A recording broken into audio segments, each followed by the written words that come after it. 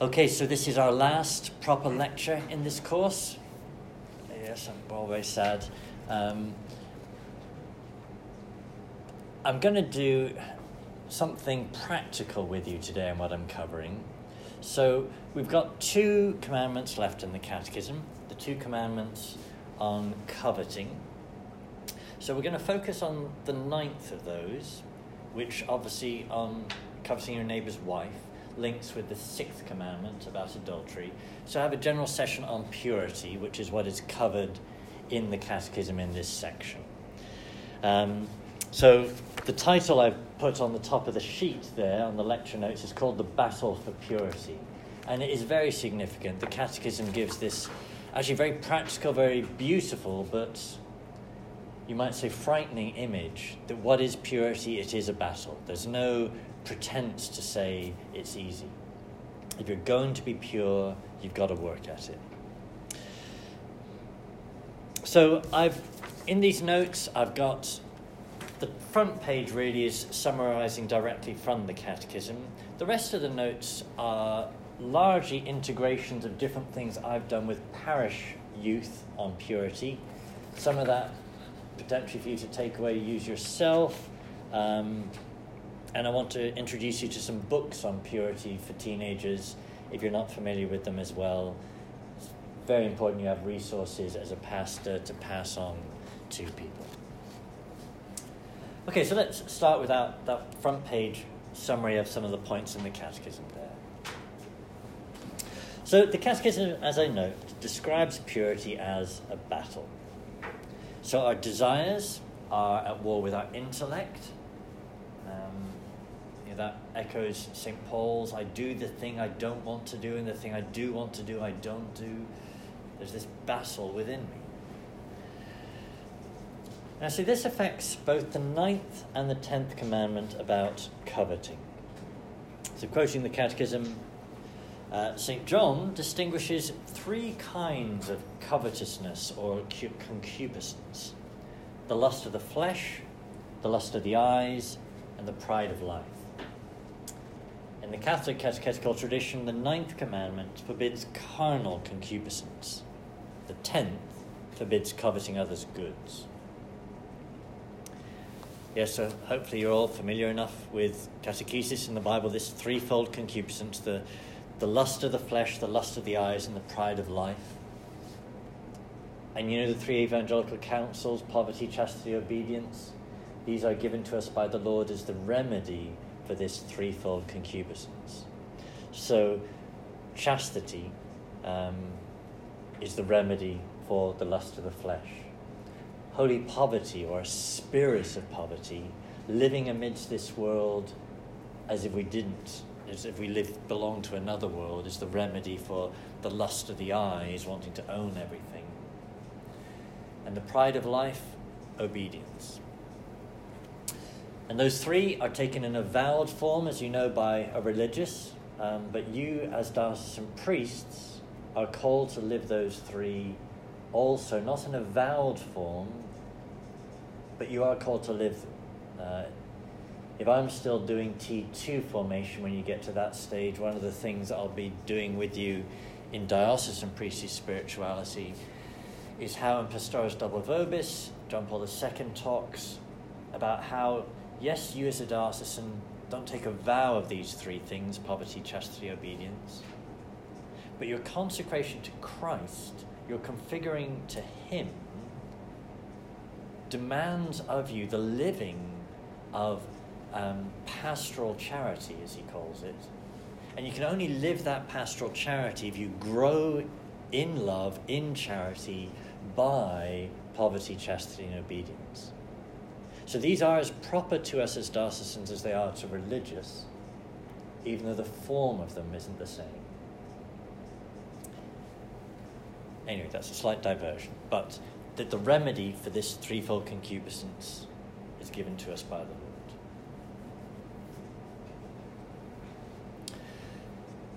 I think when we talked about the passions, we'd have talked about concupiscence already, but it is reiterated here in this part of the Catechism. Concupiscence is the word describing the fallen passion's war on reason. Literally, the Latin means with desire. It thus can cover both the disordered and ordered movements of passion.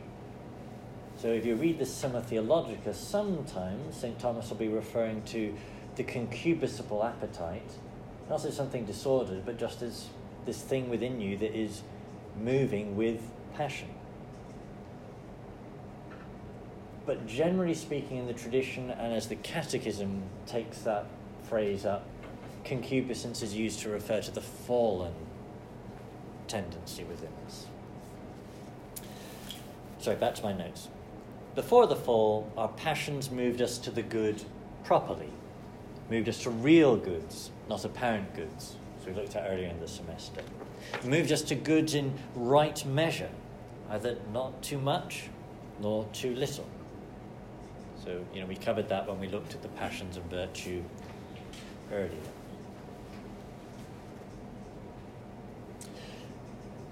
Quoting the Catechism, etymologically, concupiscence as a word can refer to any intense form of human desire. Christian theology has given us a particular meaning: the movement of the sensitive appetite contrary to the operation of human reason. The Apostle St. Paul identifies it with the rebellion of the flesh against the spirit.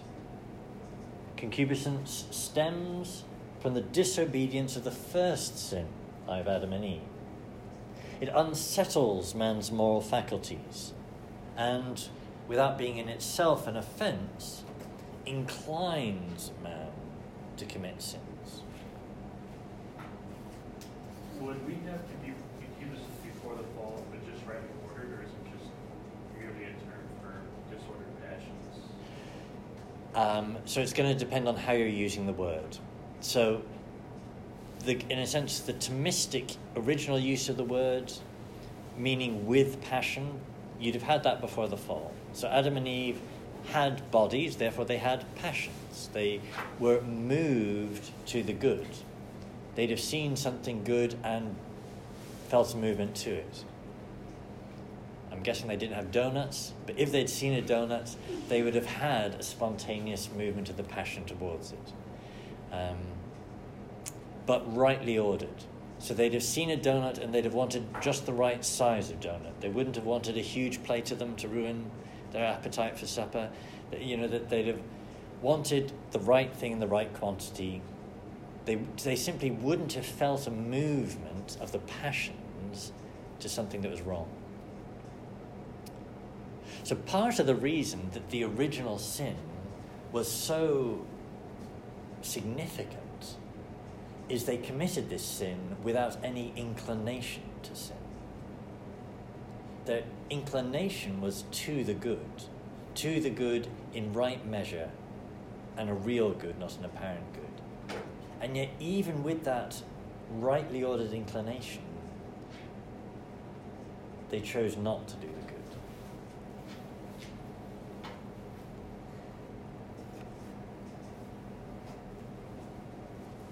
And so they didn't have concupiscence as a disordered passion before the fall.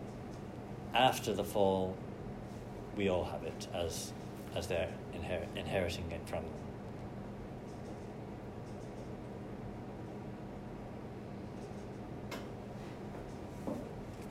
It's important to be clear about that, because that gives us a different vision of human nature. So we don't view the body as evil in itself, the passions as evil in themselves. But we are aware there is a disorder in the body and in the passion.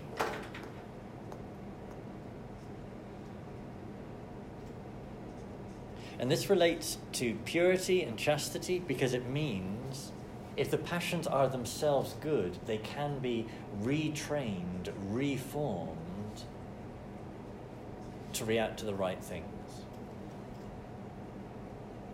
Whereas conversely, when I sin, I train my passions to want more and more of that sin. Whereas the more I refrain from pornography, the more it's less and less a thing I'm being moved towards. Sin reinforces itself, virtue reinforces itself as well. We're all going to fall asleep to do that each time it's battling the cold. But... Okay, purity. So, what is purity? This is what we're focusing on this page. Purity means we are rightly focused on God and on things as God sees them. So purity isn't just about sex. Impurity, which is the word we frequently use about sex, is a problem because it throws all of our purity out. But purity is a positive thing. Purity is about an orientation to Him and to want other things as much as they relate to Him. Quoting the Catechism, the sixth Beatitude proclaims, "Blessed are the pure in heart, for they shall see God." Pure in heart refers to those who have attuned their intellects and wills to the demands of God's holiness, chiefly in these three areas: charity, chastity or sexual rectitude, love of truth, and orthodoxy of faith. There's a connection between purity of heart, of body, and of faith. And that connection works in all kinds of directions. So one of the things St. Thomas talks about is how your intellect is clouded by sin. Yes, so in as much as I get my passions all excited about something, I then can't think properly. Whereas conversely, I can use my thinking in as much as it is thinking properly to realize what I need to redirect my passions towards.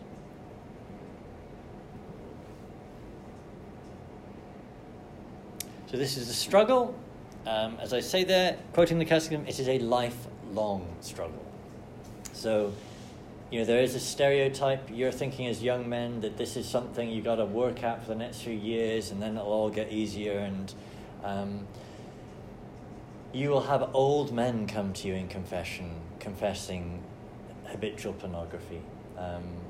You will also have old men coming, having completely, well not completely, more or less completely conquered this vice, but it doesn't automatically go away. And someone who has bad habits, those can reinforce right through life. You'll get old men who have reached a stage where they are impotent. So they can't function, but they can still, their desire is disordered. It's a lifelong struggle. It's a struggle we can win, but it is a lifelong struggle. There's nothing automatic about finding it easier as you get older.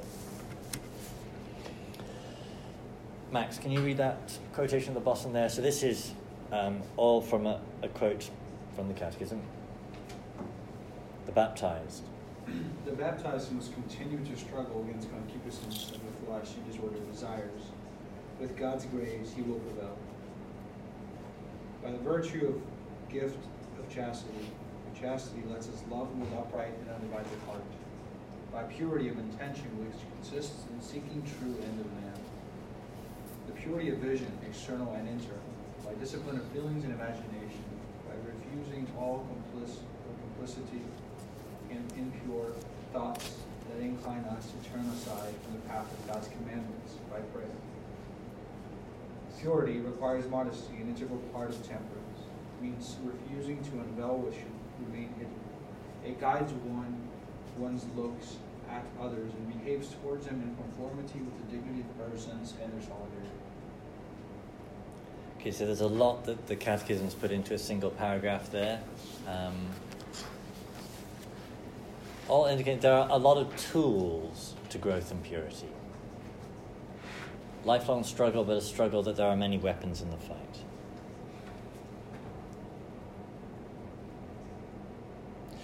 Okay, so the remainder of this lecture, I want to unpack, in a sense, what the Catechism has given there in some practical guidance. Guidance on purity. Now, if I can ask you to first turn to page 7.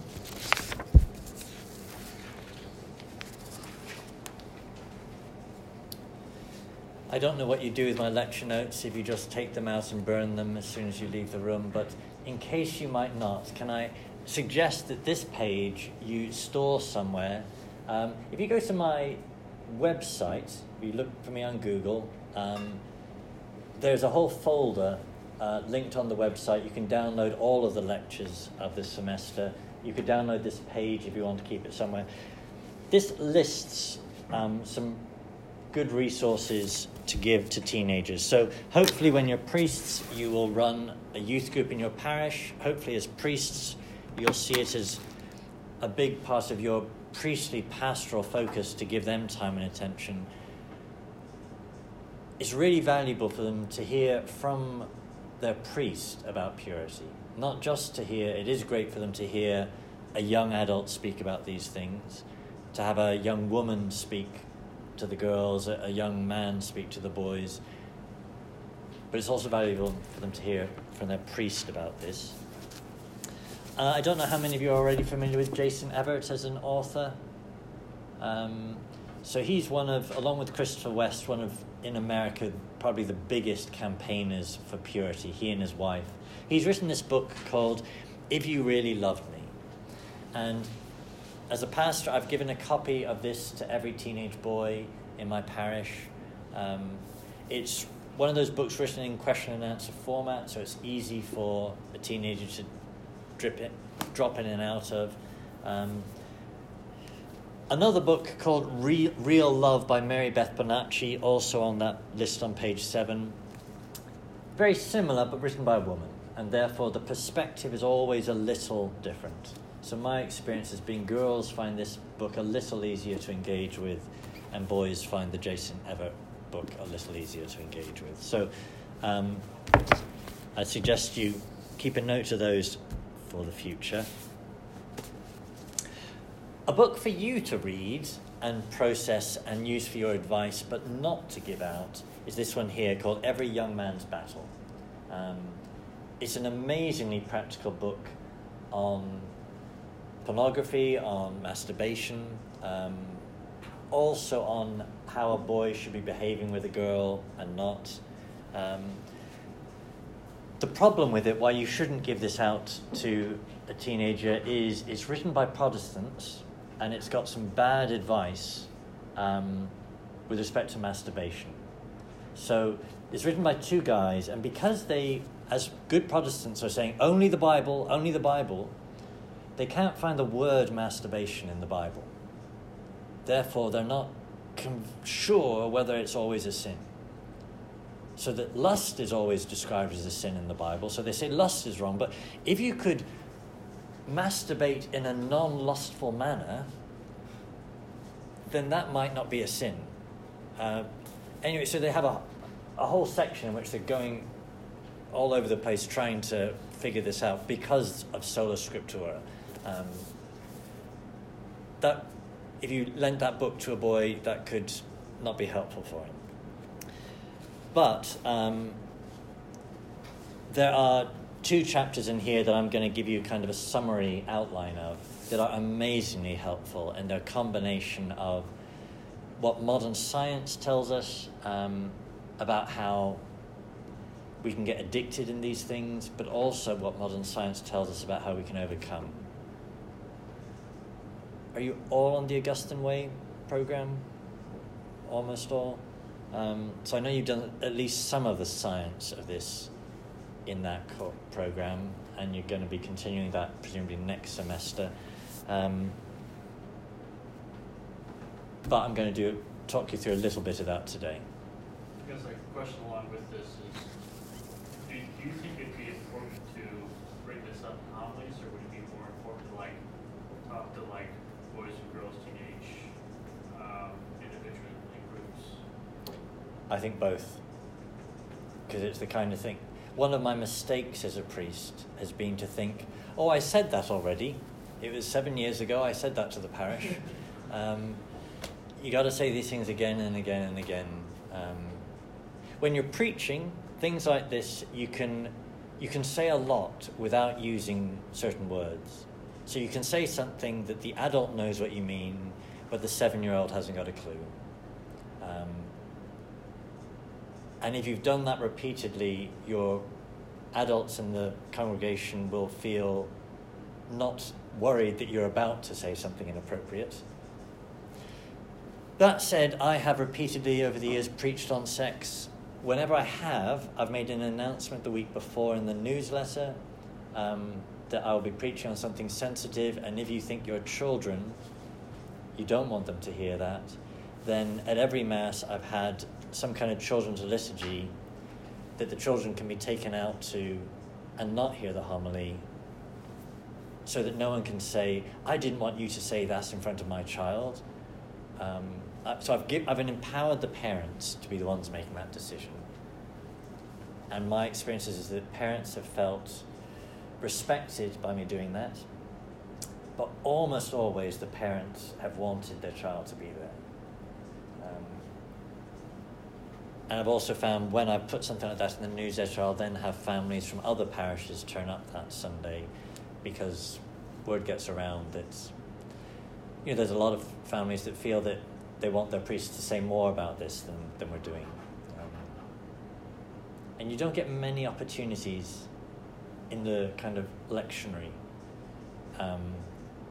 You've got to be thinking ahead. When in the lectionary is something referred to that I can reasonably build on as an example of lust? The Lord Jesus talks about lust in the Gospel today, so forth. It takes a bit of planning to do that, but if you're going to be a good pastor, you've got to plan that. One of my priest friends back home, annoyingly super as a priest, he's a university chaplain.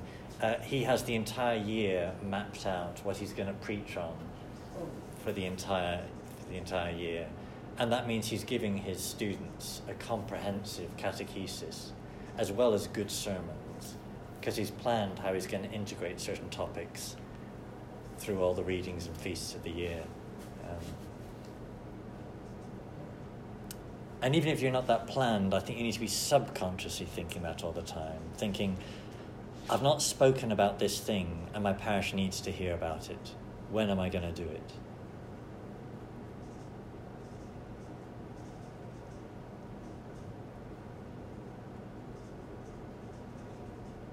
Any other general comments? Would you have you said you gave these out as gifts to the teens? Right. Would you have a special meeting or something like that, or you just... Each parish I've been in, I've had a youth group I've either set up or formed to be more a thing of formation and prayer rather than just a social gathering. And so I've used that as my context. Sometimes I've said to parents that this is what I'm going to be doing this night, so even children that don't normally come might have come.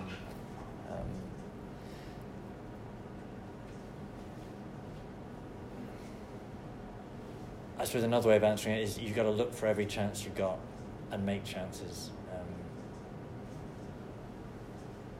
And hopefully, if you're building a good foundation, your teenagers are going to be the best apostles to other ones. So I can remember one of the parishes, after I'd given this book out, there was one family that hadn't come to the session. Who was it that gave the book to the girls at the Sunday Mass? It was other teens who had been at my youth group. You don't always get that dynamic, but when you can get it and foster it, that's obviously a great way to get things going. Okay, so page 7 there, some resources, take away, save somewhere.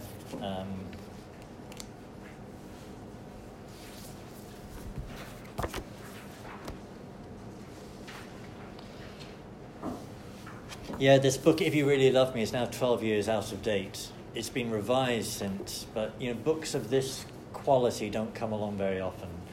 It's still a good book, and I suspect it'll be a good book for a long time. Okay, let's turn to page 3.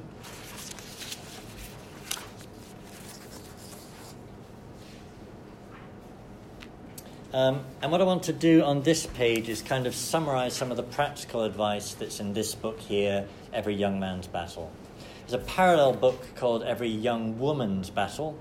I'm not saying that to you for obvious reasons, but just to let you know there is another similar book. So, page 3, Reforming the Sex Drive, some science-based observations and some practical advice. So the first point there is that the sex drive is not fixed in its amount. You can increase it, and then it becomes more difficult to control. Now, reversely, you can decrease it. Every healthy man has a sex drive, but in its natural state, it's relatively easy to control. Now, what does that look like in a kind of vicious circle or in a virtuous circle? So first, the vicious circle, sadly. When we do certain things, the body gets a chemical high. This is, a scientific observation, observable fact. It's a chemical high in response to sexual pleasure. Our sex drive then increases, and we struggle to control it. Viewing a sexual image doesn't just affect us then at that moment we're viewing it. It increases our drive for future days or even weeks. Thinking a sexual thought, entertaining a daydream, increases our drive chemically for future days or weeks. Masturbation and its sexual pleasure increases our drive for future days or weeks. All of this causes a vicious circle so that it becomes increasingly difficult to be pure because we've caused our sex drive to increase. Which means, as I summarise there, that our current impurity is the accumulation of many individual impure acts of our past and recent past. Conversely, the virtuous circle. Every time we starve our sexual appetite, our sex drive decreases, eventually down to its natural state. So, starving the eyes. Every time we refrain from looking impurely, our sexual fantasies lack something to think about, and our sex drive decreases. Starving the mind. Every time we refrain one thought, our drive decreases slightly, and it becomes easier for the future.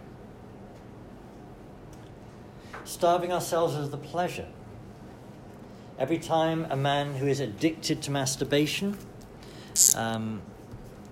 refrains, his sex drive decreases slightly, and this then becomes easier the next time. So each single victory in the battle makes future victories much easier to achieve. Then say this is progressive. A man in serious habitual sin will be able to drop his sex drive to an easily controllable state in 6 weeks. That's 6 weeks isn't a random, that's supposedly scientific observation about hormone levels within us. Even within 1 week, he will sense a difference. But he will likely hit a wall at 3 weeks. Like any addiction, he's going to hit a wall. But if he pushes through and perseveres, it will get much easier. Yes, so someone who's got an addiction to cocaine or whatever, that there is an initial phase where it is much harder, going cold turkey or whatever. If they can push through that, it becomes easier. is a parallel addiction pattern in our engaging with the pleasures of the flesh.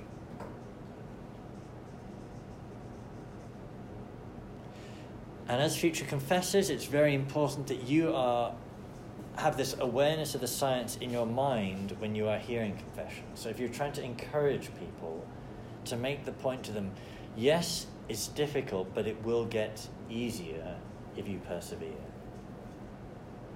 Yes, it may feel like this drive is uncontrollable, but the drive, even at a hormonal physical level, will decrease, become manageable if you persevere.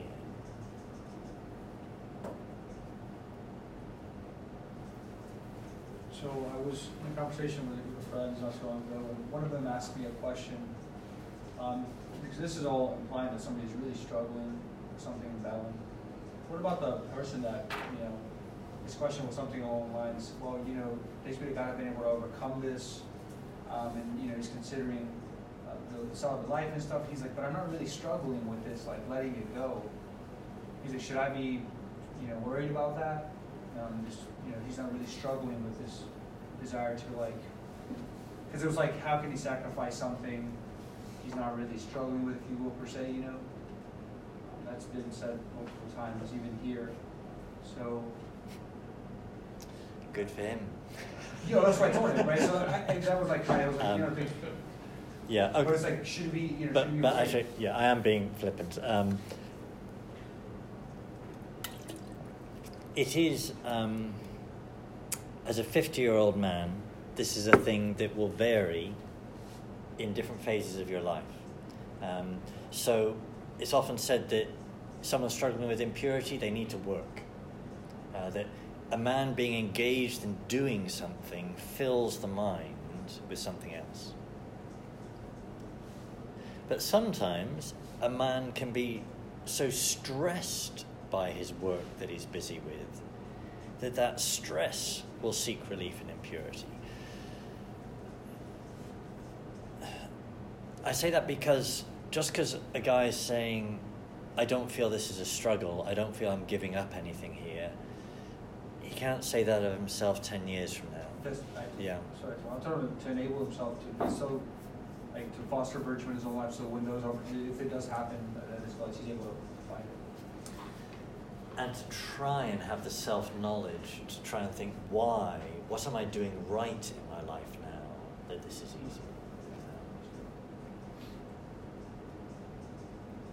One of the difficult things in my experience is, so back to the vision, what is purity? Purity is that right focus on the Lord. That one of the great remedies for impurity is devotion to the Blessed Sacrament, is regular, intense adoration of the Lord. In my experience, many young men I've counseled on this, is only if they've committed themselves to a half hour of daily prayer before the Lord that they've been able to break this habit. That you've got to fill yourself with another love if this love for this base thing is going to be overcome. So the guy in the seminary who's not feeling the struggle, that may be because actually he's already doing that bit. And he's not thinking, the reason I'm okay with this struggle is because I'm regular in my prayer and I'm growing in my love of the Lord. I've got something else that is satisfying me, that my cravings aren't grubbing around it, the lower things. That I'm regular in my study, I'm disciplined in my life, I'm sleeping properly at night. Therefore, these other things become easier. Whereas if you're doing those things but you're not realizing you're doing them, then when you go out of the seminary, you're not going to realize how important it is to kind of transfer those patterns into your new setting.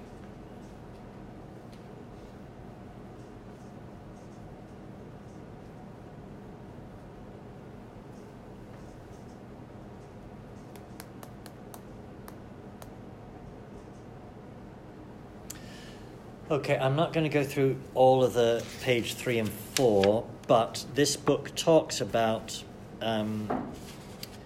bouncing the eyes, getting a habit. So, I see that she's not around in this weather, but the skimpily clad runner who's going around the grounds. I need to have an instinctive habit that when I see her in the corner of my eye, I don't do the double take or the triple take, that I bounce my eyes away. With a thought process of rejoicing that there is beauty in this world, rejoicing that she is a good part of God's creation, but knowing I shouldn't be looking at her as a thing. If she's not coming up to me to engage with me as a person, I shouldn't be visually engaging with her body in the distance. Bounce the eyes. Similarly, bounce the mind in our thoughts.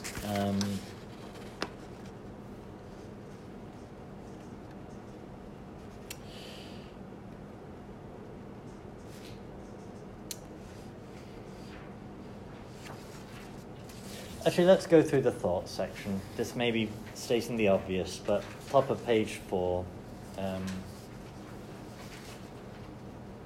Because there can come a stage in your celibate life where you think, well, it's only thoughts I'm dealing with here. That's not really important. Actually, your thoughts can be as problematic as anything else. Your thoughts can stir up a distraction in your love as much as grosser failings. Okay, point A. We are capable of controlling our thoughts. We are. We can do this thing that saints call mortify our thoughts. Mortify meaning put a thought to death. Break a chain of thoughts. A chain of thoughts that's going to be leading me worse and worse and worse. I can break that chain. Now, how do we do that? Well, first I say starving the eyes starves the mind by depriving it of things to think of. That's a long-term way of controlling our thoughts. But, more generally, to distract ourselves. So you can't simply tell yourselves to stop thinking about it. You need to start thinking about something else instead. So maybe something religious. You might think of the Lord Jesus on the cross for you, for your sins of impurity. Thinking of something else.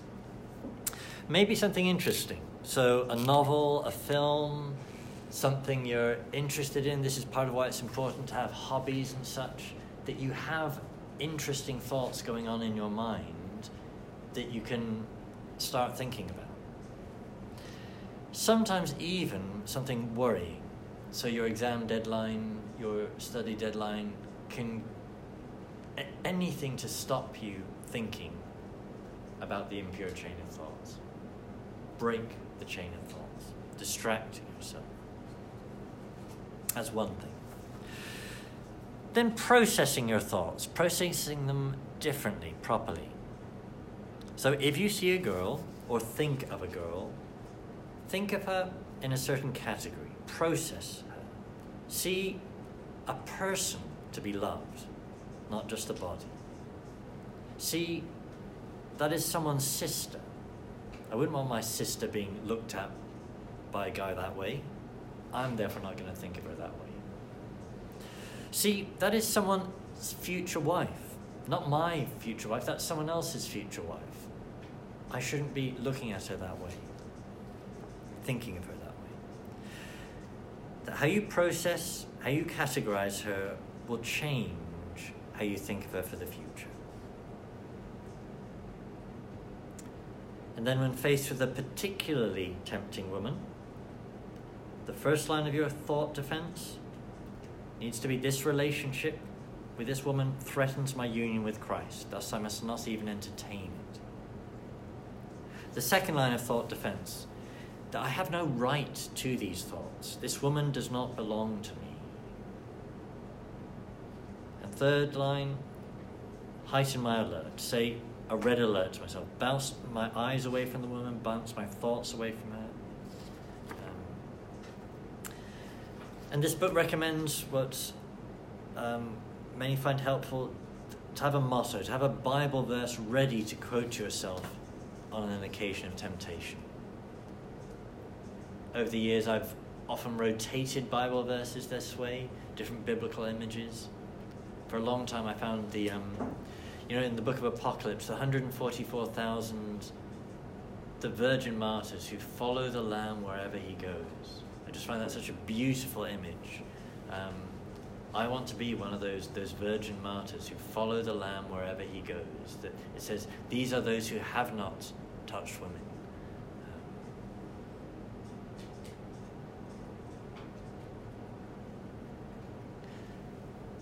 Interrupt your thoughts. The thoughts you do have, process them differently. Think of this woman you're thinking of, think of her differently. And try to have something else to put into your mind. So our thoughts, we can change, we can control, we can divert.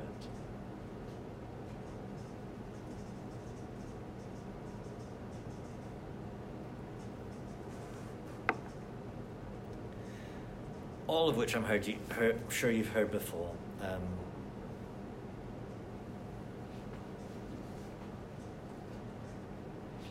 Pornography, the next little section here. So just to kind of reiterate the point, why is pornography wrong? It takes us out of reality into fantasy, and it doesn't really fulfill us. It's progressive, that the imagination gets bored and moves you to more exotic, more extreme sites, for example, violent sex. It's wrong because it's a real person enslaved in a low-wage salary. That the women on the screen, they're not really enjoying it. They're being paid to pretend to. Treats a person like a mere thing to be looked at. It takes something special, intimate and private, and shows it to the world. So how do you avoid it? Well, tell yourself, this is a real person. Not just a TV show. Ask yourself, as you're tempted to look, how much is that person being paid? Tell yourself this isn't a victimless sin. If you're watching, the internet knows you're watching. That is going on some counter, that is feeding somebody's porn industry. It's not a victimless sin. And tell yourself, this is someone's sister. I wouldn't want my sister being reduced to this. And all of that, be honest with yourself.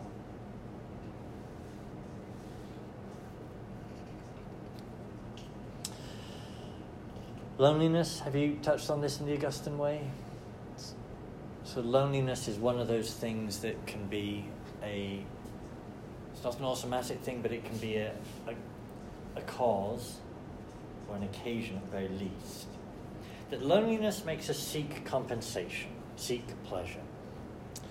Masturbation promises a false intimacy, but we need to remember it is false, it's not real. So we need to, when we're tempted in this kind of pattern, we need to make the effort to spend time with friends,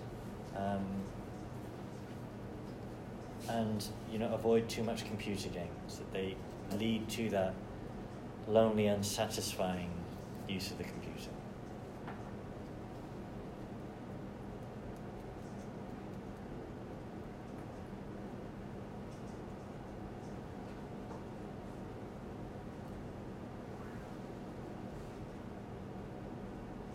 Okay, I want to throw a couple other thoughts at you that are a little more Thomistically phrased, in terms of connection with the virtues.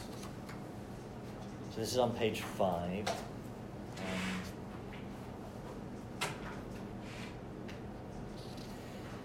So page 5 and 6 are a synthesis of some of my synthesizing of stuff. As I indicate on the top, there's the core of this, though, is from a book by Father Basil Cole called Christian Totality. And he has a chapter in there on the battle for purity. So what he calls a series of steps. What do you do when you're faced by a temptation to unchastity? So first he says, don't panic in your first awareness of the temptation. That panic gives more power to the tempter. Make an immediate but brief internal no to the temptation. Not a complicated no, not a no invoking this, just no. With that, a very brief, short prayer. As I've already said, distract your mind by thinking about something else. So think either about something you find interesting, a good movie or novel, or absorbing, like work problems, or pious, the sufferings of Christ on the cross. Don't panic by fighting the impure thoughts. Fill your mind with something else instead. You notice afterwards, after either the temptation is past or you've fallen, try to forget about the temptation. Otherwise, it'll just lead to a recurrence of it. Apart from getting to confession, there's nothing to be gained about dwelling on it more and more. That's just going to bring the impurity back. So this also helps avoid scruples in this regard. Simply move on to other things. Confess your degree of consent to the temptation. Was it brief and passing? Was it prolonged? Was it consent in thought or word or deed? And then after confessing it, forget about it and know you're forgiven.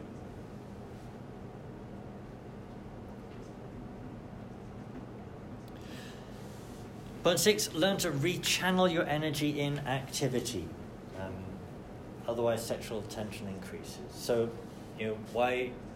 Well, there are many reasons. I suppose we have a gym here, but exercise is something a normal man needs. If you aren't exercising, you are going to struggle with this. You need exercise. You need devotion in work to have that satisfaction that comes with work. So when you don't feel satisfied in your work, that's one of the reasons you seek satisfaction in things of impurity. And play, the recreation, whatever you do to recreate yourself, that also is part of how we rechannel our energy. And I quote there that boredom in the sense of not feeling satisfied. So, there's a boredom that comes when you don't have anything to do, but there's another kind of boredom when I've got lots of stuff to do, but none of it is satisfying. When I'm not satisfied, I'm going to look for something that will satisfy me, and impurity promises to be such a thing, even though it fails.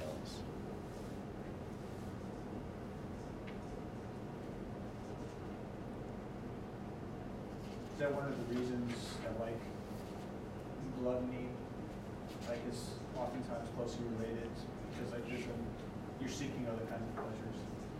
And you're seeking a pleasure of touch. And that's what those two, gluttony and lust, have in common.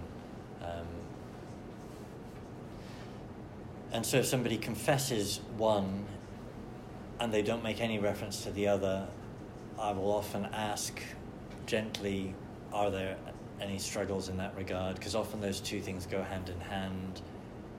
There's sometimes one will be a replacement for the other. But they both have that same root. I'm bored, I'm not satisfied with what I'm doing. That bowl of candy promises satisfaction, and then it's sat there.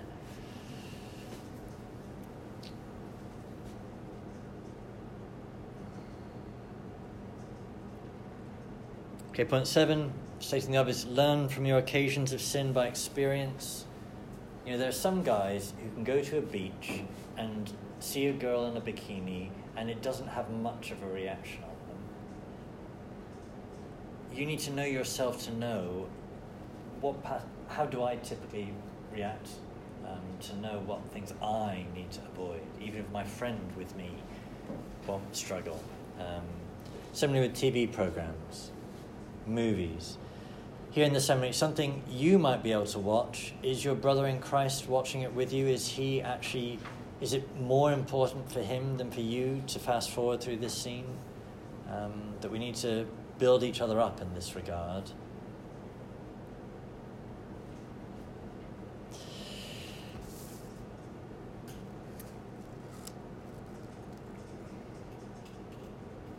Have you heard about the connection with self-esteem?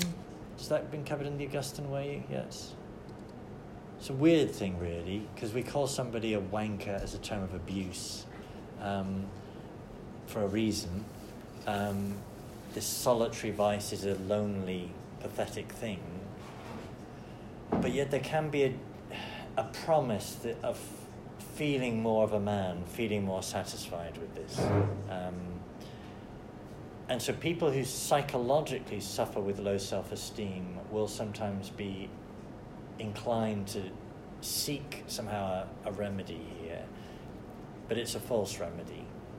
So that the remedy has to be seeking to resolve that lack of self-esteem, not in this outlet.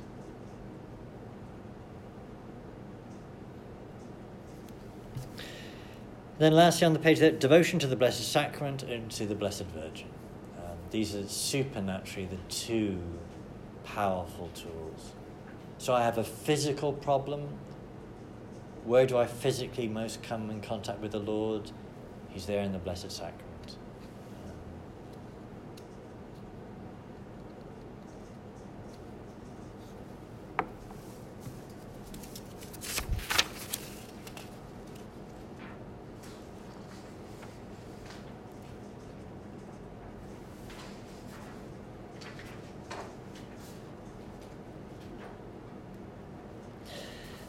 Okay, let's turn over the page. I'm not going to go through all of this, but point 2 on page 6.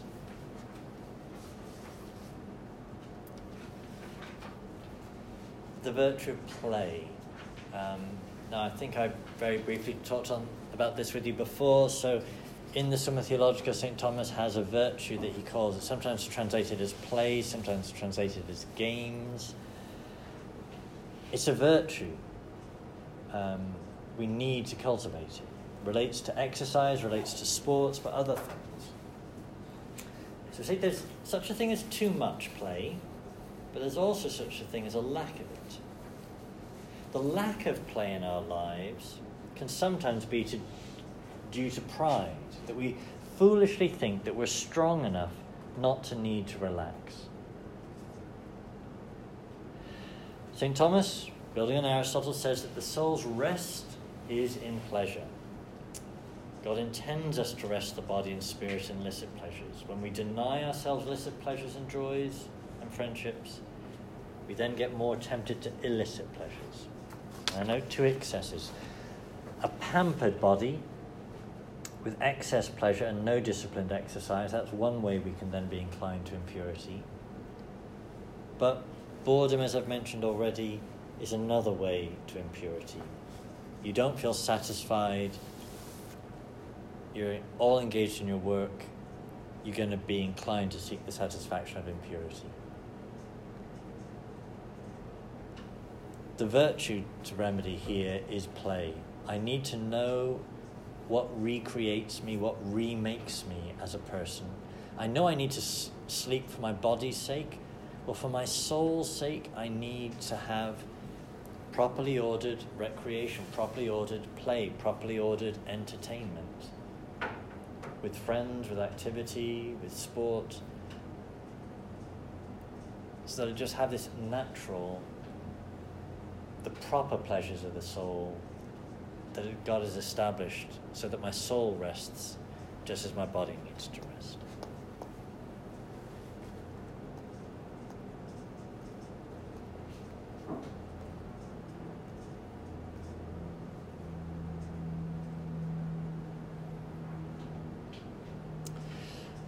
Point 4 on humility. One of the great spiritual classics I quote there is Don Lawrence Scupoli in his book, The Spiritual Combat. He talks about how God particularly humbles men by causing them to fall in sin or allowing them to fall in sin, because we in our foolish pride think we can be great ourselves. And sometimes, what is the sin we fall in? It's this sin of impurity.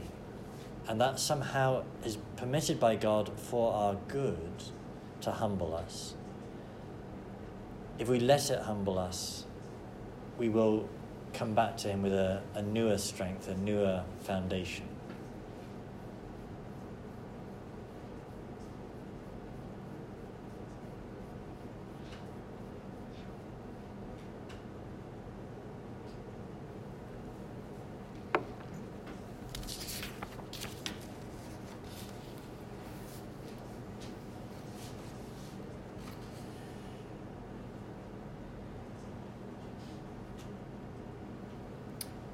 Okay, I'm going to move you on to something else. Top of page 8, please.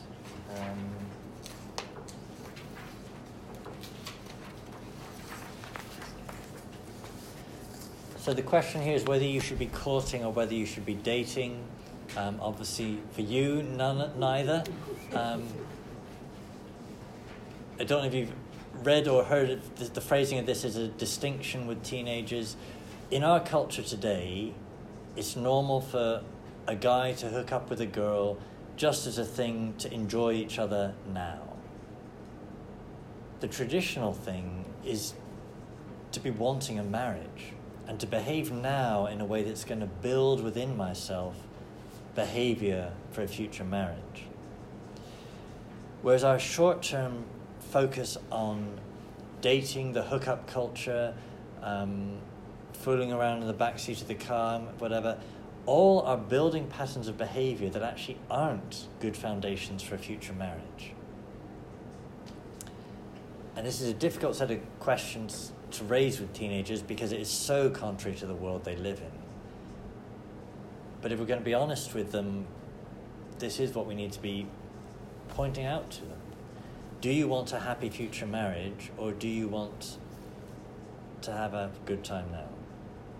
That really those two are both possible, or you've got to redefine good time now.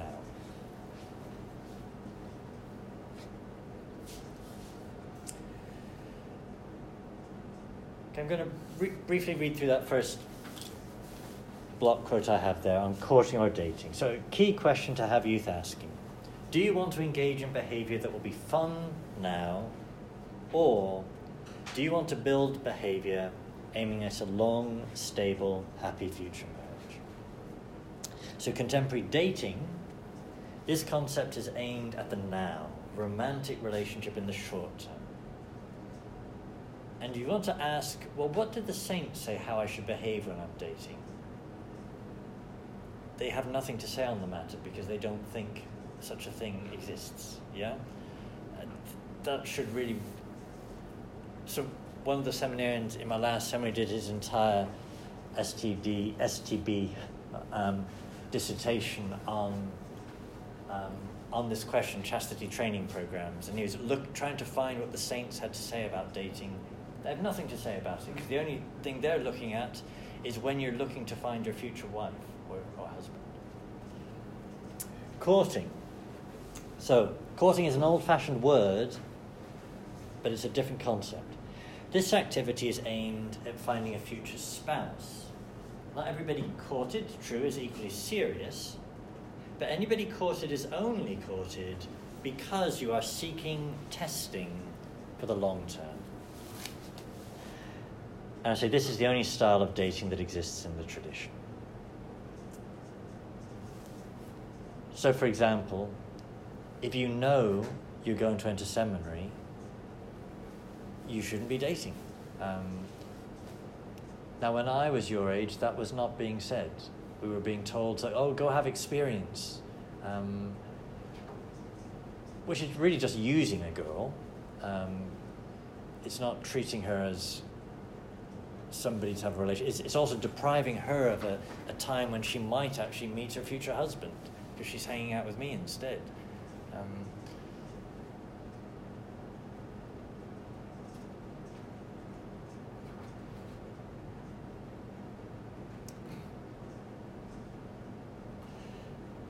Then I note a few points about what a suitable girlfriend should look like. The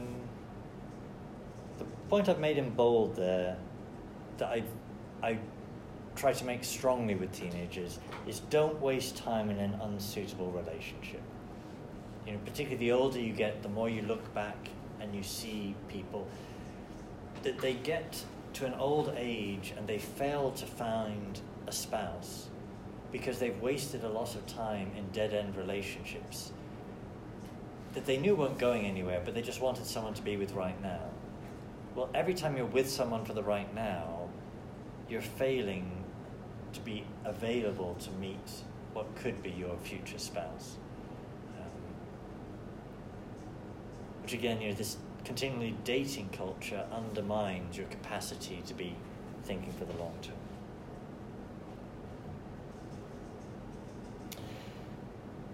And then some stuff on boundaries there that I've taken from those 2 books I've recommended to you. And the last page there on 9, I've got a chart that I've given to teenagers, making the point that there's all kind of behavior that is good, that is appropriate when you're married, but you're not married.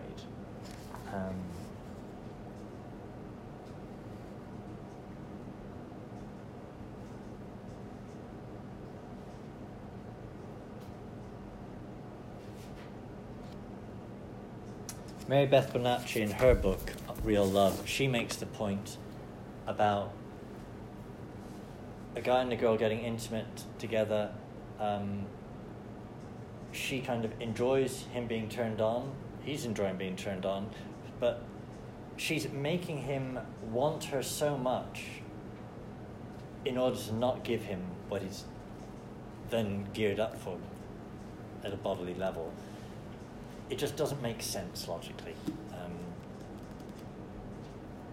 And therefore to plan the physical boundaries of the relationship, knowing that you shouldn't get that far.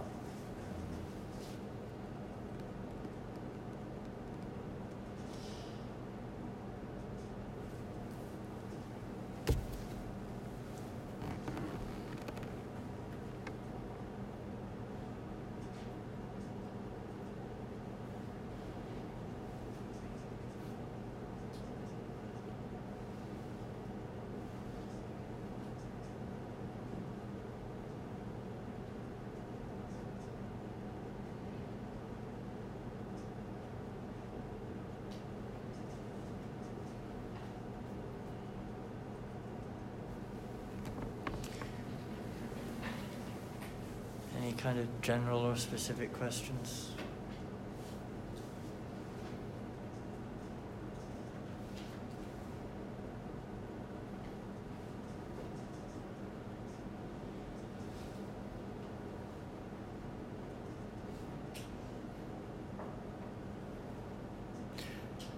Okay, I would just repeat the general point. As future priests, this is something you have to know you've got to be giving a lead on. It's good to have, if you have, young adults giving a lead and talking about this to teenagers in your parish. You also need to be at their side, making it clear that the priest also sees this as important, that the pastor, this is your care for them. I'm going to get most parishes you go into, there's going to be no, in a sense, infrastructure already in place doing this. You've got to realize this has to be done. If you're not doing this, then everything else for the future of families in your future parishes, of marriages, is not going to be secure if you've not enabled the foundation by enabling the youth to be pure. Not to mention the fact, so many unhappy youth experiences can be prevented if we give them the guidance that is there.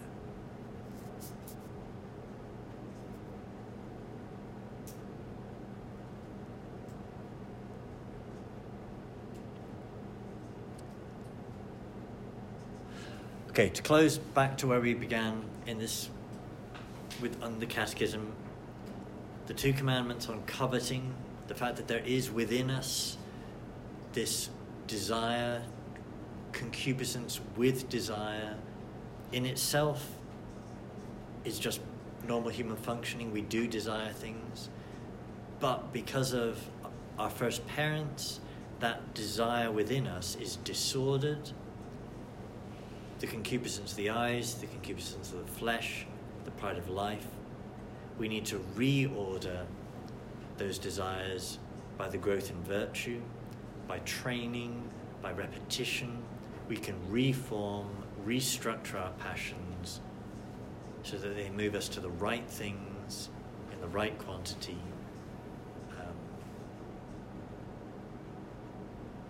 And that's what purity gives us, but it is a battle. And thus the Catechism calls this section the battle for purity.